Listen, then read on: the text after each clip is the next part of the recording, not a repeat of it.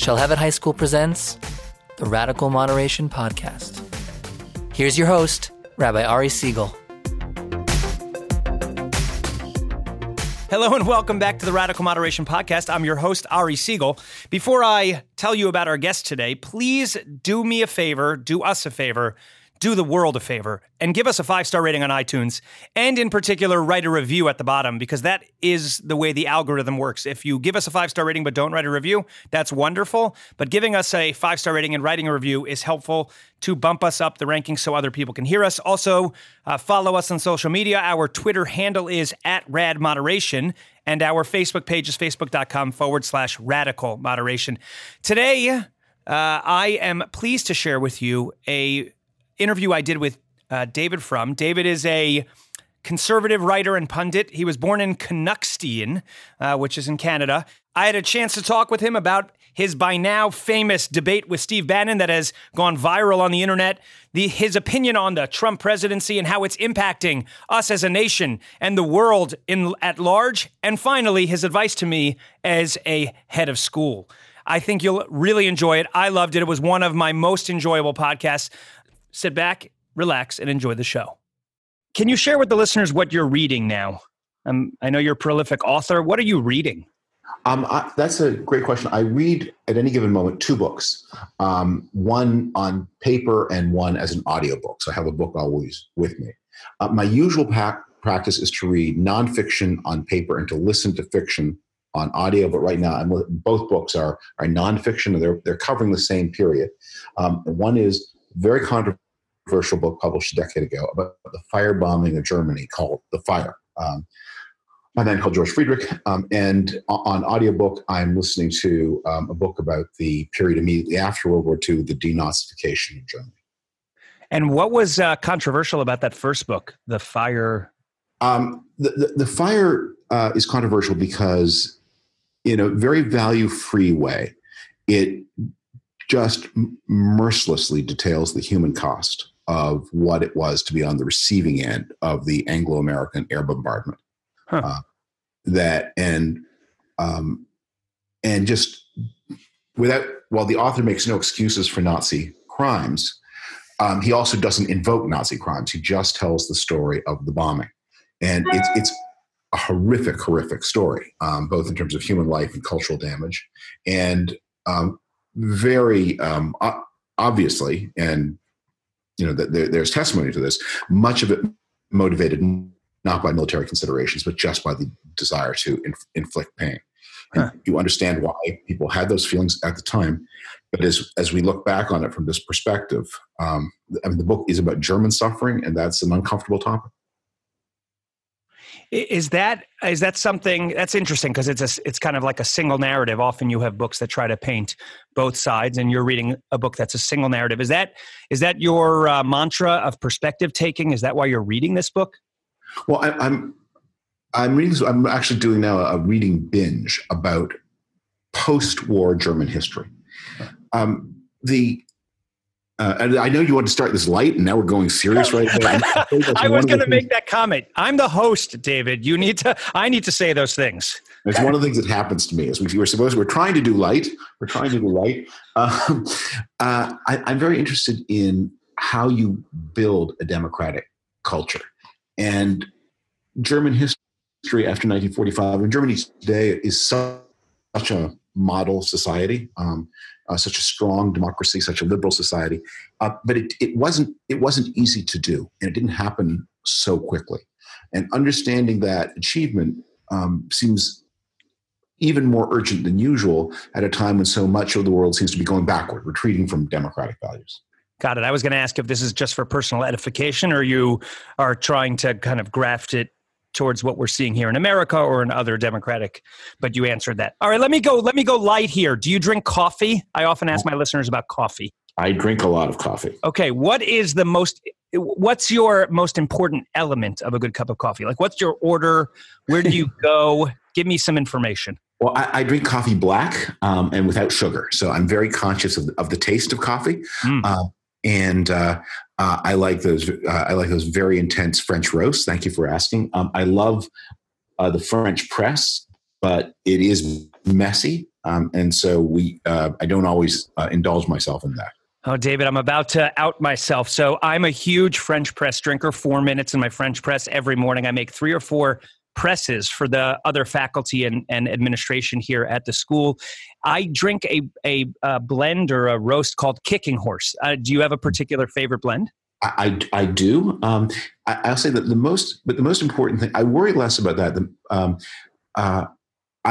My main coffee duty is 2 of our children are now out of the home, and our last is in her second last year of high school, and she's really quite self-sufficient. So it's much quieter in our house than it used to be. So as thanks for many, many years of getting up early and making lunches, our small domestic luxury is I make my wife 2 cups of coffee every morning in bed, and she likes it super milky and super frothy. And there are all kinds of particular things about the proportion of cinnamon and cocoa and no sugar.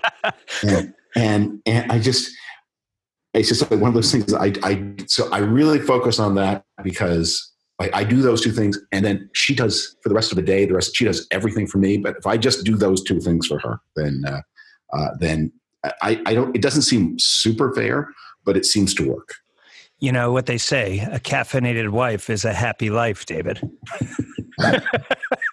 All right, 2 more fun. I'm glad I didn't ask you about like fair trade, because that would have gotten more serious. So Okay, 2 more questions. For those of our listeners, they don't know you're Canadian. That's accurate, correct? That's my research. Yes, I was born in Toronto.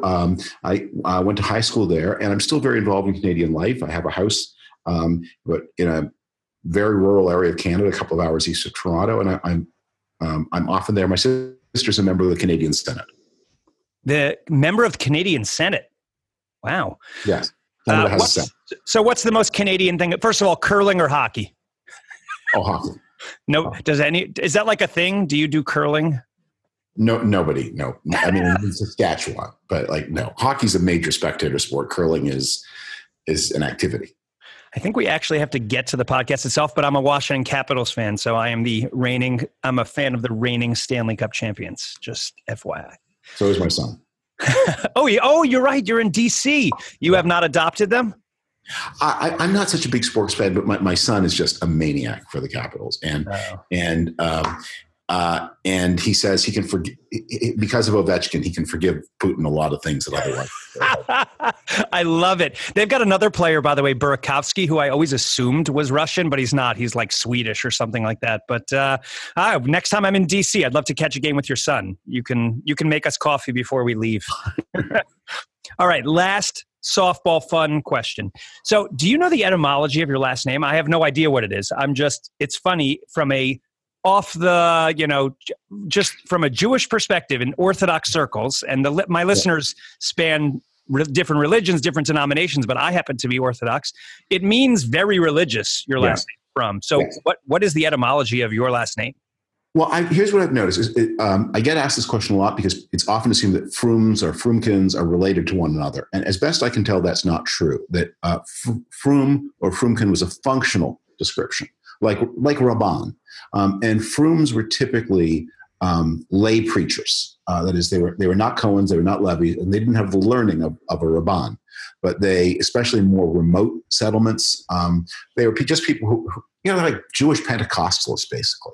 Wow. And so if you had an ancestor who at the time that last names were applied to the Jews, which was in different parts of Eastern Europe at different periods between about 1830 and 1880, the local empires, German, Austro-Hungarian, Russian, imposed last names on the Jews.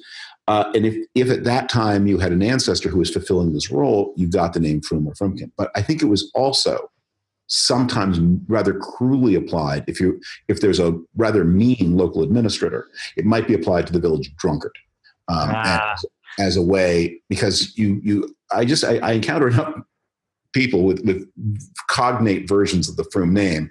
You say, well, what were your ancestors like? And you think, you know what, that may have been applied derisively rather than respectfully. Right. It's tongue in cheek. You should do a 23andMe genetic test and see which one. You know how these things would happen. And the story of Jewish last naming is pretty interesting, that they would, it would depend on the local administrator and how respectful or disrespectful the administrator was. So that if you were a Cohen or a Levy, that became your last name. If you were a Rabban or a lay preacher, you get Rabban or Frumkin as your last name. If you had a little bit of money and could pay for a nicer name, you got a nice name like Goldberg or Rosenthal. If you didn't, you might get some kind of derisive or mean name. If you were in the Prussian territory, you might take the name of the city that was closest, Bamberger or Hamburg, Bamberger or Frankfurt or something like that. But failing all of that, if you are just a common Jew and had no money and no special claim, what they would do is they say, okay, right, we're going to call you White, Black, Big, Little, White, Black, Big, Little, Schwarz, Weiss, Klein, Gross, Schwarz, Weiss, Klein, Gross. Wow. And it was just like shirts and skins. And those were the names. If you had, that if your name is Schwarz, Weiss, Klein, or Gross, what that meant was your ancestors were just common people, peasants, ordinary workers, and had no influence, no pull, no ability to get a fancy name like Rosenthal or Goldberg. I feel like I need a new podcast about Jewish history, and that was amazing. I mean, of course, I knew all of that as the head of a Jewish day school and a rabbi. I know all of that, so that was a review for me. I appreciate that, but for the listeners, maybe something new, David. Okay, we're going to jump now into the meat and potatoes of the podcast, the radical moderation piece. So, you've been a leading voice among those who have come out against not just Trump himself, but a lot of his policies. And at the same time, you're identified, or I believe, as a conservative. You worked in the George Bush, the son's White House. Where do you kind of put yourself? Do you identify in a particular way? Do you think labels matter? Yeah. I think labels matter a lot. They make life simpler. If we just handle them with care and understand, they convey limited information. I'm a registered Republican in the District of Columbia where I live. Although I'm very displeased with the current state of the Republican Party, not just the president, it's an institution. I believe in institutions. And I believe, at least I hope, that I will live long enough to see the Republican Party playing, again, a responsible role in American life, which it has not done for a little bit. Some of the things the president and his party have done are indeed things that I support, particularly on some of their Middle Eastern policies. I'm glad the embassy is in Jerusalem. And I think the Trump people got a little lucky that the stars lined up when they were able to do that. There were reasons why other administrations that wanted to do it did not do it. There are objective factors having to do with the politics of the area that have receded during the Trump years, and so I think that's a welcome thing. I reckon I welcome the step up of pressure on the Iranian regime, and there are large parts at home of the things like the tax cut. I didn't like all of it, but there are important elements of it that I did support, especially reduction in the corporate income tax. I remain broadly a right of center free market person, I don't go along with all of that. I'm probably more environmentalist than most Republicans are, and I'm certainly more skeptical of guns than most Republicans are. But more fundamentally, whatever your policy prescriptions, I think all Americans, all citizens of any democratic country, more important than any particular policy is our shared commitment to the rules of the game, to the constitutional system. And if you lived in Great Britain, and you were a social democratic person, a person on the left, I would hope that you would look at somebody like Jeremy Corbyn and say, this person is outside of the democratic tradition. This person does not respect the institutions of our society. So even if I somewhat agree with him on some things, I understand that now that these kinds of people have to be kept from power. And so it is here with Donald Trump, and unfortunately with many of the Republicans who have chosen, for very crass short-term reasons, to empower and enable him. It's interesting. You describe yourself, at least if I were hearing what you just said, I hear you as sort of right of center on economic issues. And then I think you said you're left of center or more progressive in terms of guns. Does that make sense? Is that how you would describe yourself? I don't know that it's even, it's unfortunate that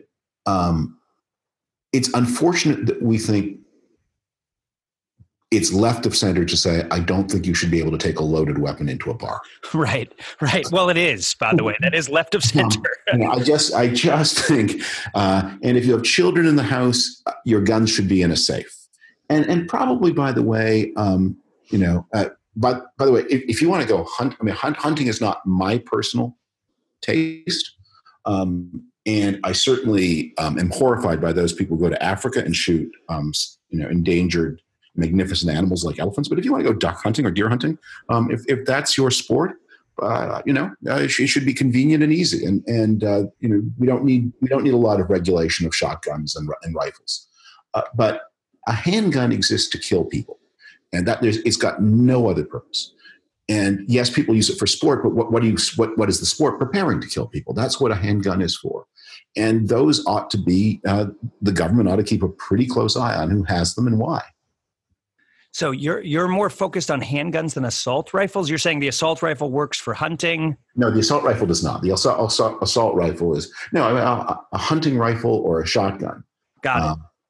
If you want a deer rifle, go ahead. Right. You want a shotgun? Fine. As I said, I spent part of the year in a pretty rural part of Ontario. My neighbors all have a rifle or a shotgun, either to hunt or to keep coyotes or foxes out of their chicken coops. But they don't have AR-15s because the AR-15 is all about a fantasy of being a killer, right. And they don't have handguns because handguns exist to kill people. It's interesting you said that. Thinking you should have guns in a safe or, any kind of reasonable gun measures put you left of center. Do you think there's a center anymore? Just with the way everybody kind of plays themselves and uses the words and pushes against each other. Is there a center in politics in America? Okay, this is maybe too big a thought for our light conversation here, but here's what I basically think about all these kinds of issues. If Rip Van Winkle fell asleep in 1990 and woke up in 2015, he would almost everything about the political system would be familiar. Bush's and Gingrich's and Clinton's, it would all be familiar. And the way the game of politics was played, over those same 25 years, we have the rise of the World Wide Web appears. China goes from being a very poor country to the world's second largest economy. It was a 50% reduction in the number of people around the planet and extreme poverty. So we have this extraordinarily dynamic world, but a completely frozen American political system. Trump messed all of that up and scrambled everything. And we're living in a period now, like the period at the end of the Vietnam War, where the identity of the party system is being remodeled. And so I think most people have pretty moderate instincts. They don't want to live through revolutions. They don't want to live through turmoil. They want the government to work. They want the passports to be printed on time. They want the air traffic control system to function. They want Social Security checks to be delivered. They don't want extreme behaviors. But we're in a moment when there's a lot of extremism has been invited by the aftermath of the Great Recession, when the party map is in flux, and so where people belong is not as clear as it was in those 25 years from 1990 to 2015. Do you see any value in it? I know Peter Thiel, who's sort of goes against the grain in Silicon Valley, was excited about President Trump's candidacy. I don't know that he necessarily supported President Trump, and he got vilified for it. He did, but it sounded like he supported it because he liked the chaos. Felt like if Rip Van Winkle was waking up in 2015 from 1990 and there was no change, there was a problem with the system, and he thought Trump would shake the system, which he clearly has. Yeah. Is there any value? I like toast. I'm not going to set my house on fire to make it.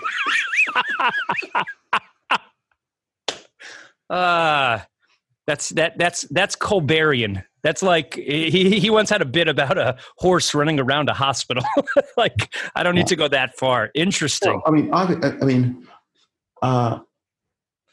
just think that's. And I'm surprised that someone, Peter Thiel, who is a very analytic personality, obviously a very powerful intellect. And by the way, I think what happens is Peter Thiel is actually much more enthusiastic about Donald Trump than he always likes to let on. And so he says things like that as a way to backstop what is a much more enthusiastic agreement than is maybe always convenient to say. But Donald Trump, for a whole host of reasons, obviously should not be president of the United States. He's not morally or intellectually or by knowledge or experience in any way fit for the job. But he also, and because of those vulnerabilities, it's very hard for the democratic system to be safe as long as he's around. I mean, let me just put it this way. If you and your company have committed a lot of crimes over your lifetime, it's very hard for you to honor your oath to see that the laws of the United States be faithfully executed. Right. Because you're on the wrong side of so many of them. We just learned today, I don't know if you saw this before you and I began this podcast, but the New York Times reported that Donald Trump employed an illegal alien as his most intimate housekeeper at his Bedminster resort. And everyone at the Trump organization knew she was there illegally. And there are probably, as the Times notes in the same article, probably dozens of illegal workers at Bedminster and, of course, across the Trump properties. Now, that's not a crime to employ an illegal worker, but it is illegal. And what is a crime is to employ fraudulent methods not to pay your taxes. And as the Times also reported, Donald Trump and his family used fraudulent means, illegal, criminal means to avoid paying taxes up to about 2002 when the Times documents run out. And maybe he turned over a new leaf at that point, or maybe he continued to deal with the tax system the way he had done through all of his life and his father's life up to 2002.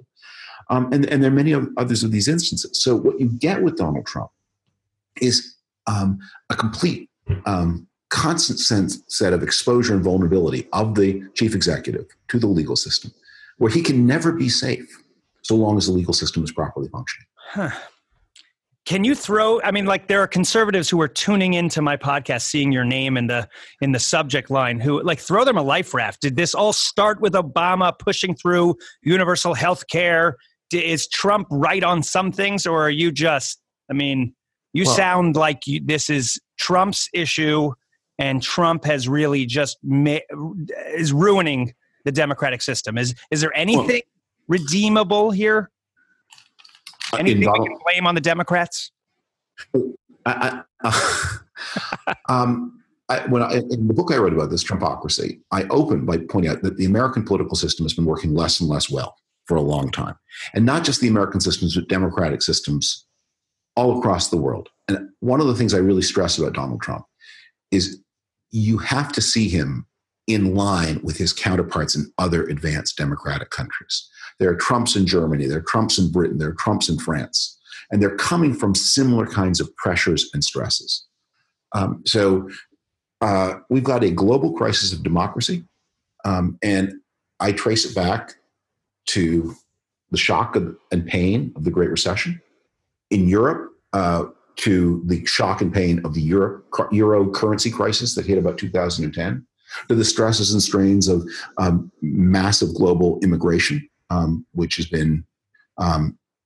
everywhere the proximate cause of the rise of these right of center authoritarian parties. I think there's a crisis in what is happening to the wages of the non-college male part of the population, especially those people who come from the local ethnic majority. So these are stress factors that are in place everywhere, and different societies are seeing different reactions to them.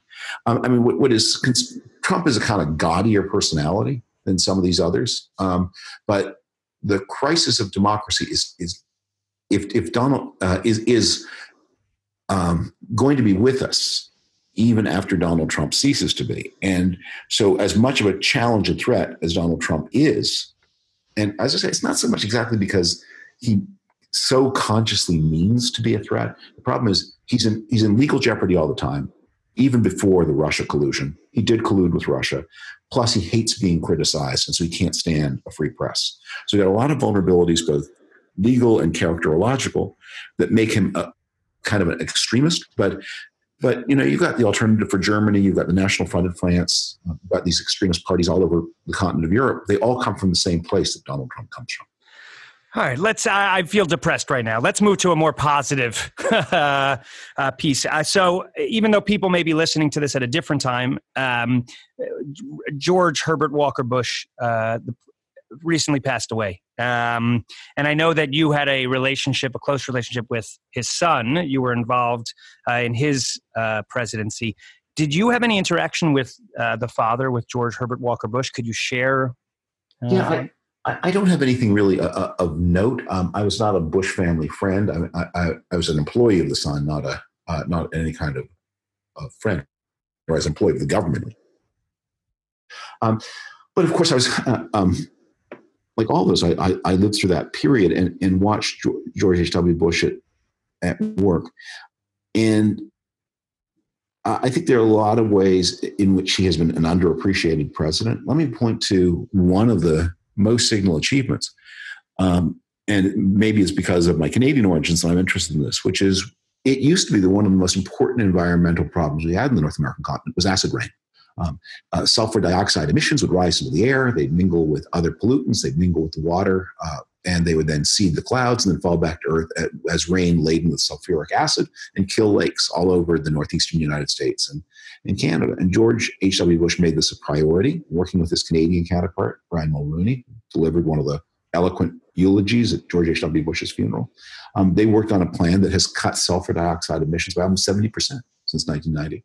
And acid rain, I mean, the lakes are still recovering. It's not like this problem has vanished. We're still dealing with the aftermath, but we're not making it any worse, and you can see real improvement. And that's an incredible legacy. I want to say something else about what you just said about being negative, though, because in telling people the problem, the reason you talk about problems is not in order to depress them. It's to empower them and inspire them.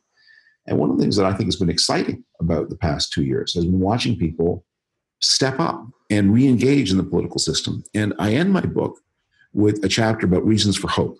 And I see so many of them. So I guess I'll encourage everyone to read that. Yeah, I mean, I find it depressing, but I agree, meaning that the darkness is where you can see the light at the end of the tunnel. Let me ask you about a debate that I think a lot of people are talking about, that you had with Steve Bannon, who's one of the most famous, or I guess infamous, figures of this Trump era. You made a decision to debate him. Can you talk me through that? Because I think he's, that's almost seen as normalization of this administration to debate Steve Bannon. Can you talk me through your decision to debate him? How did you prepare for the debate? Yes. Well, Steve Bannon was not merely the chairman of the campaign of a president of the United States, but he's also a central linking figure in this far-right association across Europe. I mean, he's an advisor to the current government of Italy. He's been an advisor to the National Front in France. He's been very close to Nigel Farage and the Brexiteers in England. He's close to the Bolsonaro government in Brazil. And he brings these people together and raises a lot of money, which he distributes to these parties. So when people say, why are you giving them a platform? I said, when you ask me that question, you are completely inverting the relationship of power and celebrity of myself and Steve Bannon. It's not he would remain a very important person on this earth, whatever I said or did. It is not up to me to make him more or less important. He is authentically an important person. I was glad to accept the invitation to do this debate. And you can watch the whole thing on a number of platforms, YouTube, Facebook. There's a link to it on my davidfrum.com website. The debate was organized for the Friday before the Tuesday vote in Toronto, a place, the main city of a country that has been especially targeted by Trump's attack on the Western Alliance. And through the past 2 years, there has been a feeling among people who adhere to traditional liberal democratic norms that the situation is hopeless. That the Trumps and the Alternatives for Germany and the Brexiteers, they all have the upper hand. They've been winning most of the fight since 2014, have been won by this kind of politics. And I thought it would be a service on the Friday before the Tuesday midterm vote to stand on a platform with one of the leading architects of this movement, not just in this country, look him in the eye and say, you're going to lose. You're going to lose Tuesday. You're going to lose badly. And the tide is turning, and it's turning. It begins in the United States, but it's going to spread around the world. And it is important to remember, just as it was important to remember in other dark times, that authoritarians, communists, fascists, they always claim to be the wave of the future. Anna Morrow Lindsberg, and the wife of the anti-Semitic aviator Charles Lindbergh, she wrote a book in 1941 called The Wave of the Future, which is all about, she loved democracy as much as the next person. It just broke her heart to have to say that it was doomed and the Nazis were going to win the war. Well, 3 years later, all of Germany is 2 feet high, as we were saying at the beginning of this conversation. And it's important to look people and say, it is that liberal democracy is stronger than it looks. It looks chaotic, it looks messy, it looks disorganized, and it's hard to galvanize people to defend it, but it's important. And people, one of the things you mobilize people with is not just by frightening them, but also by giving them hope and inspiration and confidence. And so that's what I was trying to do on that stage, is to say, it's worth it. It will work. Stand up. You don't need my approbation, but I thought you did an amazing job in that debate. I did find him unnervingly charming. Meaning, like, he's painted as this monster, and I guess I find this with a lot of people who there's a caricature of them, and then you meet them. I remember meeting Governor Perry when I was in Texas. He wasn't painted as a monster; he was painted as this buffoon, and then you met him, and he was charming and brilliant, and like you were like, "Whoa, this is amazing." You find him huge country with a lot of competition. You do not rise to the top of systems without being good at things. I mean, every once in a while you meet someone at the top of a system who's kind of a doofus. But they all have something, or they wouldn't be there at all. Even Donald Trump, who's a doofus in so many ways, he has a really keen understanding of human nature. I mean, it is amazing just how many strong-willed people surround him saying, I will control him, and end up being controlled by him. Yeah. He's got a strength, and that's true of Bannon. Bannon's not nobody. Bannon's not nothing. Did you find that Bannon like sort of landed any punches? Did you feel like there was something he said in that where you maybe were like, oh, okay, I hear that, or it was what you expected and you accomplished what you had intended? I do feel I accomplished what I intended. I don't experience this as a blow. I think one of the things I said, I anticipated that he might say it, so I said it first. Bannon and I have in the past agreed on a lot of things. I was in a movie. I was one of the guests in one of his movies a decade ago. I am in agreement with him that a lot of traditional republicanism failed in the Bush years and in the crisis of the Great Recession. I'm in agreement with him that very large scale immigration is destabilizing. I'm in agreement with him that the kind of ancient slogans of Paul Ryan just don't describe the world of today. And another reason why I wanted to speak with him in this way was we have a lot in common. But I feel like that scene in the movie where Spider-Man and the villain of the moment encounter each other, and the villain says, "We are not so different, you and I." We do have a lot in common. And so one of the things that I find him an especially interesting person is, especially given his many gifts, he could have used this analysis for good. And instead, he put it, and he's right about many of his diagnoses are right, but he has put it in service of destruction. And so I said to him on stage, we can agree with a lot of your critique, but the faults and defects of a basically good system do not justify overthrowing that system and replacing it with an evil system. Are there any ideologies you wouldn't debate with or engage with? A neo-Nazi, that's going all the way to the edge there. But are there ideologies, or racist ideologies, even if the person was very well known and you wanted to speak truth to power? Are there ideologies you wouldn't give a platform to? Look, there are a lot of things I wouldn't do, because I would say I'm not the person to do it. I mean, that if the debate is with Steve, precisely because Steve Bannon and I have some things in common, it makes sense for me to be on the stage with him. There are a lot of other debates that we say, would you do it? And I would say, no. I mean, I would, for example, I would not debate someone who's anti-evolution because, for among other reasons, because let a proper biologist do it. I'm not here as I'm not the only person in the world. But I think in general, we need to understand that of course, I agree, debate has its limits. And the question is sometimes asked, and here's sort of the most pungent answer. The question is, well, would you debate Hitler?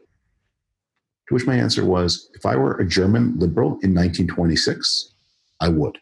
And I would debate him in 1926 because I realized in 1926, the debate will stop him. Hitler had like 2% of the vote in the 1920s. But there may come a time when, if debate fails, you have to use other methods. By 1933 or 4, the only way you could stop him is by assassination. And after 1940, the only way you can stop him is with a global war. But so I'm not a great believer that debate is always the answer. but there are times when it's the right thing to do, and there are times when you are the person to do it, and other times when it's the wrong thing to do. I'm not categorical about this. I'm not someone who believes that it's always the right answer. I happen to believe that in this case it was right, and I submit the final product to the world as evidence, and you can view it for yourself and evaluate it for yourself. Okay, I've got 3 questions to end us. They're about education. I'm the head of a school, and yes. This is something we grapple with often. So good for you for doing that.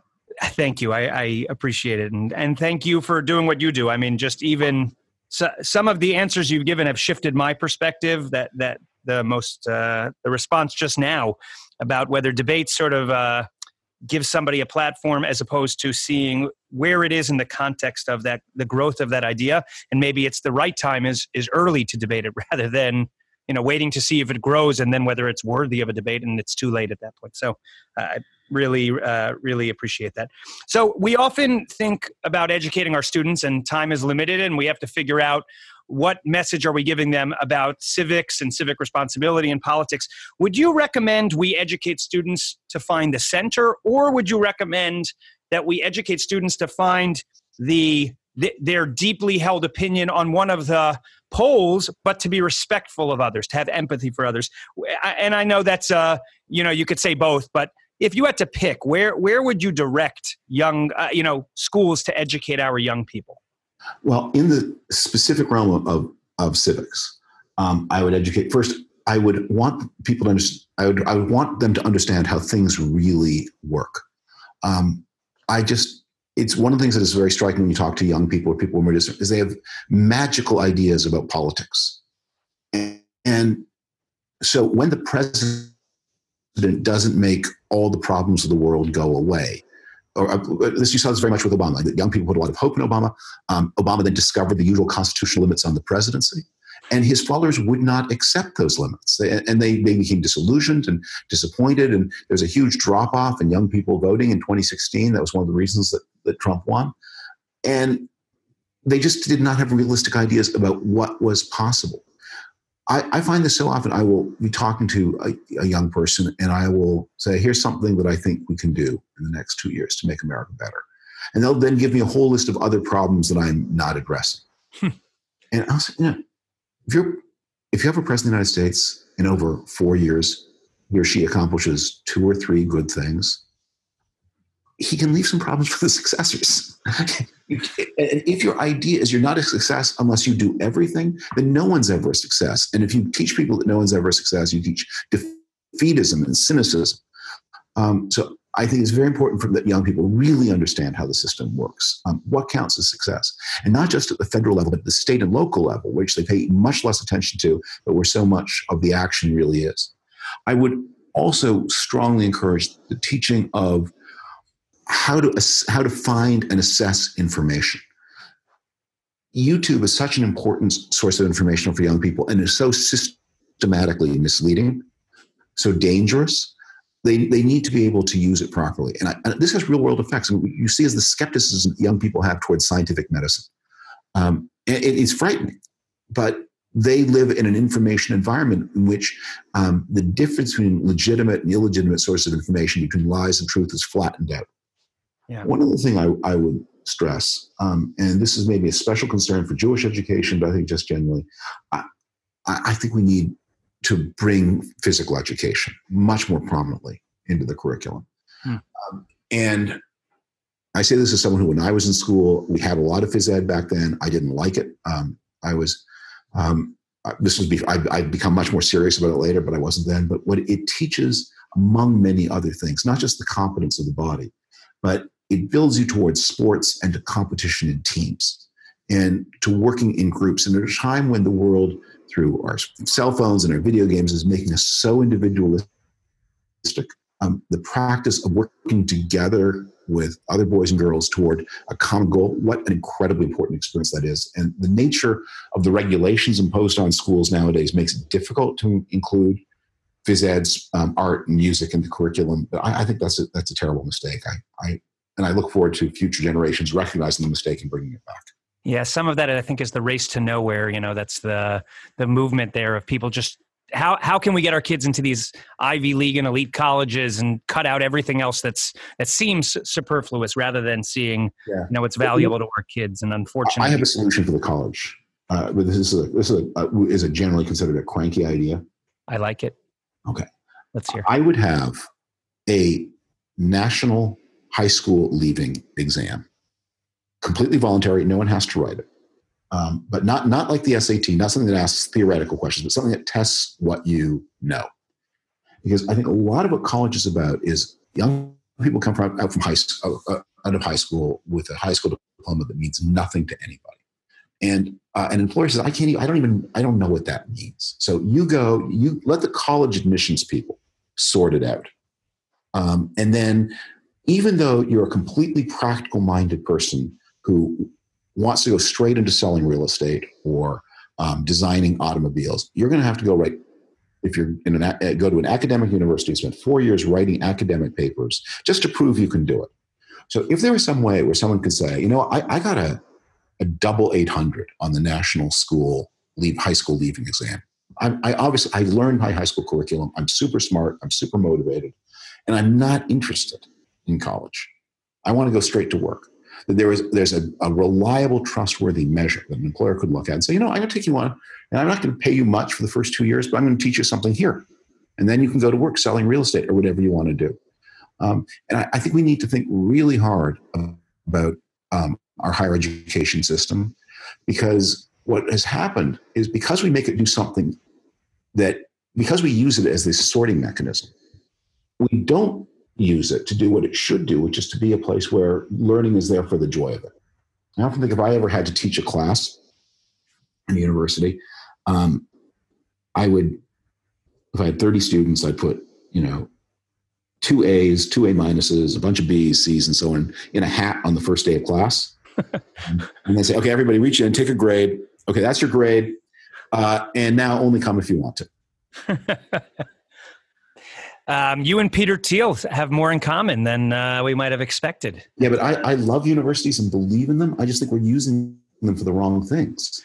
Yeah, we're using them to support young people when we could give them a system to figure out. Let's just show that you got the brains, you got the work ethic, you got a piece of paper, and now go to university if you think it's useful to you, not because it answers the question, what do I do when I'm 19?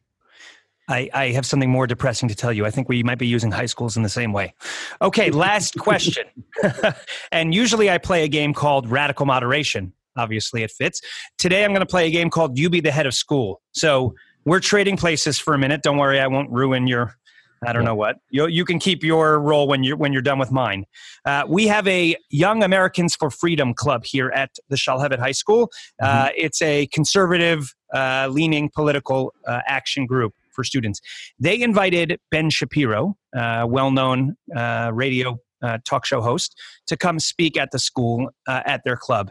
There was some real pushback from a number of faculty and students who felt that in a school that really focuses on Menschlichkeit, for my non-Jewish listeners, that just means kindness and respect, and someone like Ben, who there's no question about his intelligence and his knowledge, and his rhetorical skill, but that he is sometimes very mean towards people he doesn't agree with, or transgender people who he really likes to poke a little bit at.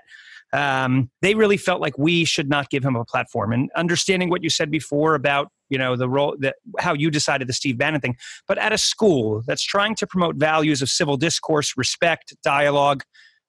What would you have done? I can tell you what we did right when you're done, but what would you have done in response to the faculty and students and the YAF club that wanted to bring Ben in? Okay. I want to say this in a way that isn't personal to anybody, because as you said, Ben is obviously a very intelligent person and his work means a lot to a lot of people. So this is in no way a particular reference to him. I apply this to the whole catalog of people who make their living by being on TV and radio. The way you gain success in those lines of work is by being provocative. That's what causes people to tune in. And that has its place as a form of entertainment. And a lot of people find it meaningful. But my advice to a high school conservative club is you are at a point in your life when you're really engaging with the big ideas. Let's bring in somebody who maybe is not as famous and maybe won't be as engaging a talker, but who will really force you to engage at a deep level with the ideas you believe in, and who may help other people to incorporate some of those ideas into their thinking and education, and maybe challenge them. So let's sit down together and go through, what are the topics that you think are important, and then who are the real scholars and experts in this field? Because this is a school, not a TV station, not a radio station, and what we bring here are scholars of all points of view. Man, I'm going to quit, David. I let him come. We gave him some guidelines about being respectful, which the students developed, which from an educational perspective, I thought was awesome. But I think your answer is better. Right? You can have my job. How about that? Yeah, I'm not disagreeing. I said this is not about. I would have the same reaction if brought in. It's anybody else. It's not a personal comment. It's about the line of work and what the role of of people on what their imperatives are and what the imperatives of an educational system are. I'm incredibly grateful to you for joining us. Thank you so much, David. And I'll be in touch. I'll do a different outro when you're done. But I know we went well over time. I really appreciate it. This was just enlightening and great. And thank you. Thank you. Bye-bye. Thanks to David Frum for joining us in this invigorating podcast. Thanks for listening to The Radical Moderation. Remember to give us 5 stars on iTunes. Follow us on social media. Twitter handle @RadModeration. Facebook page, facebook.com/Radical Moderation. And as always, you can email me with any questions or comments at a.segal@shalhevet.org.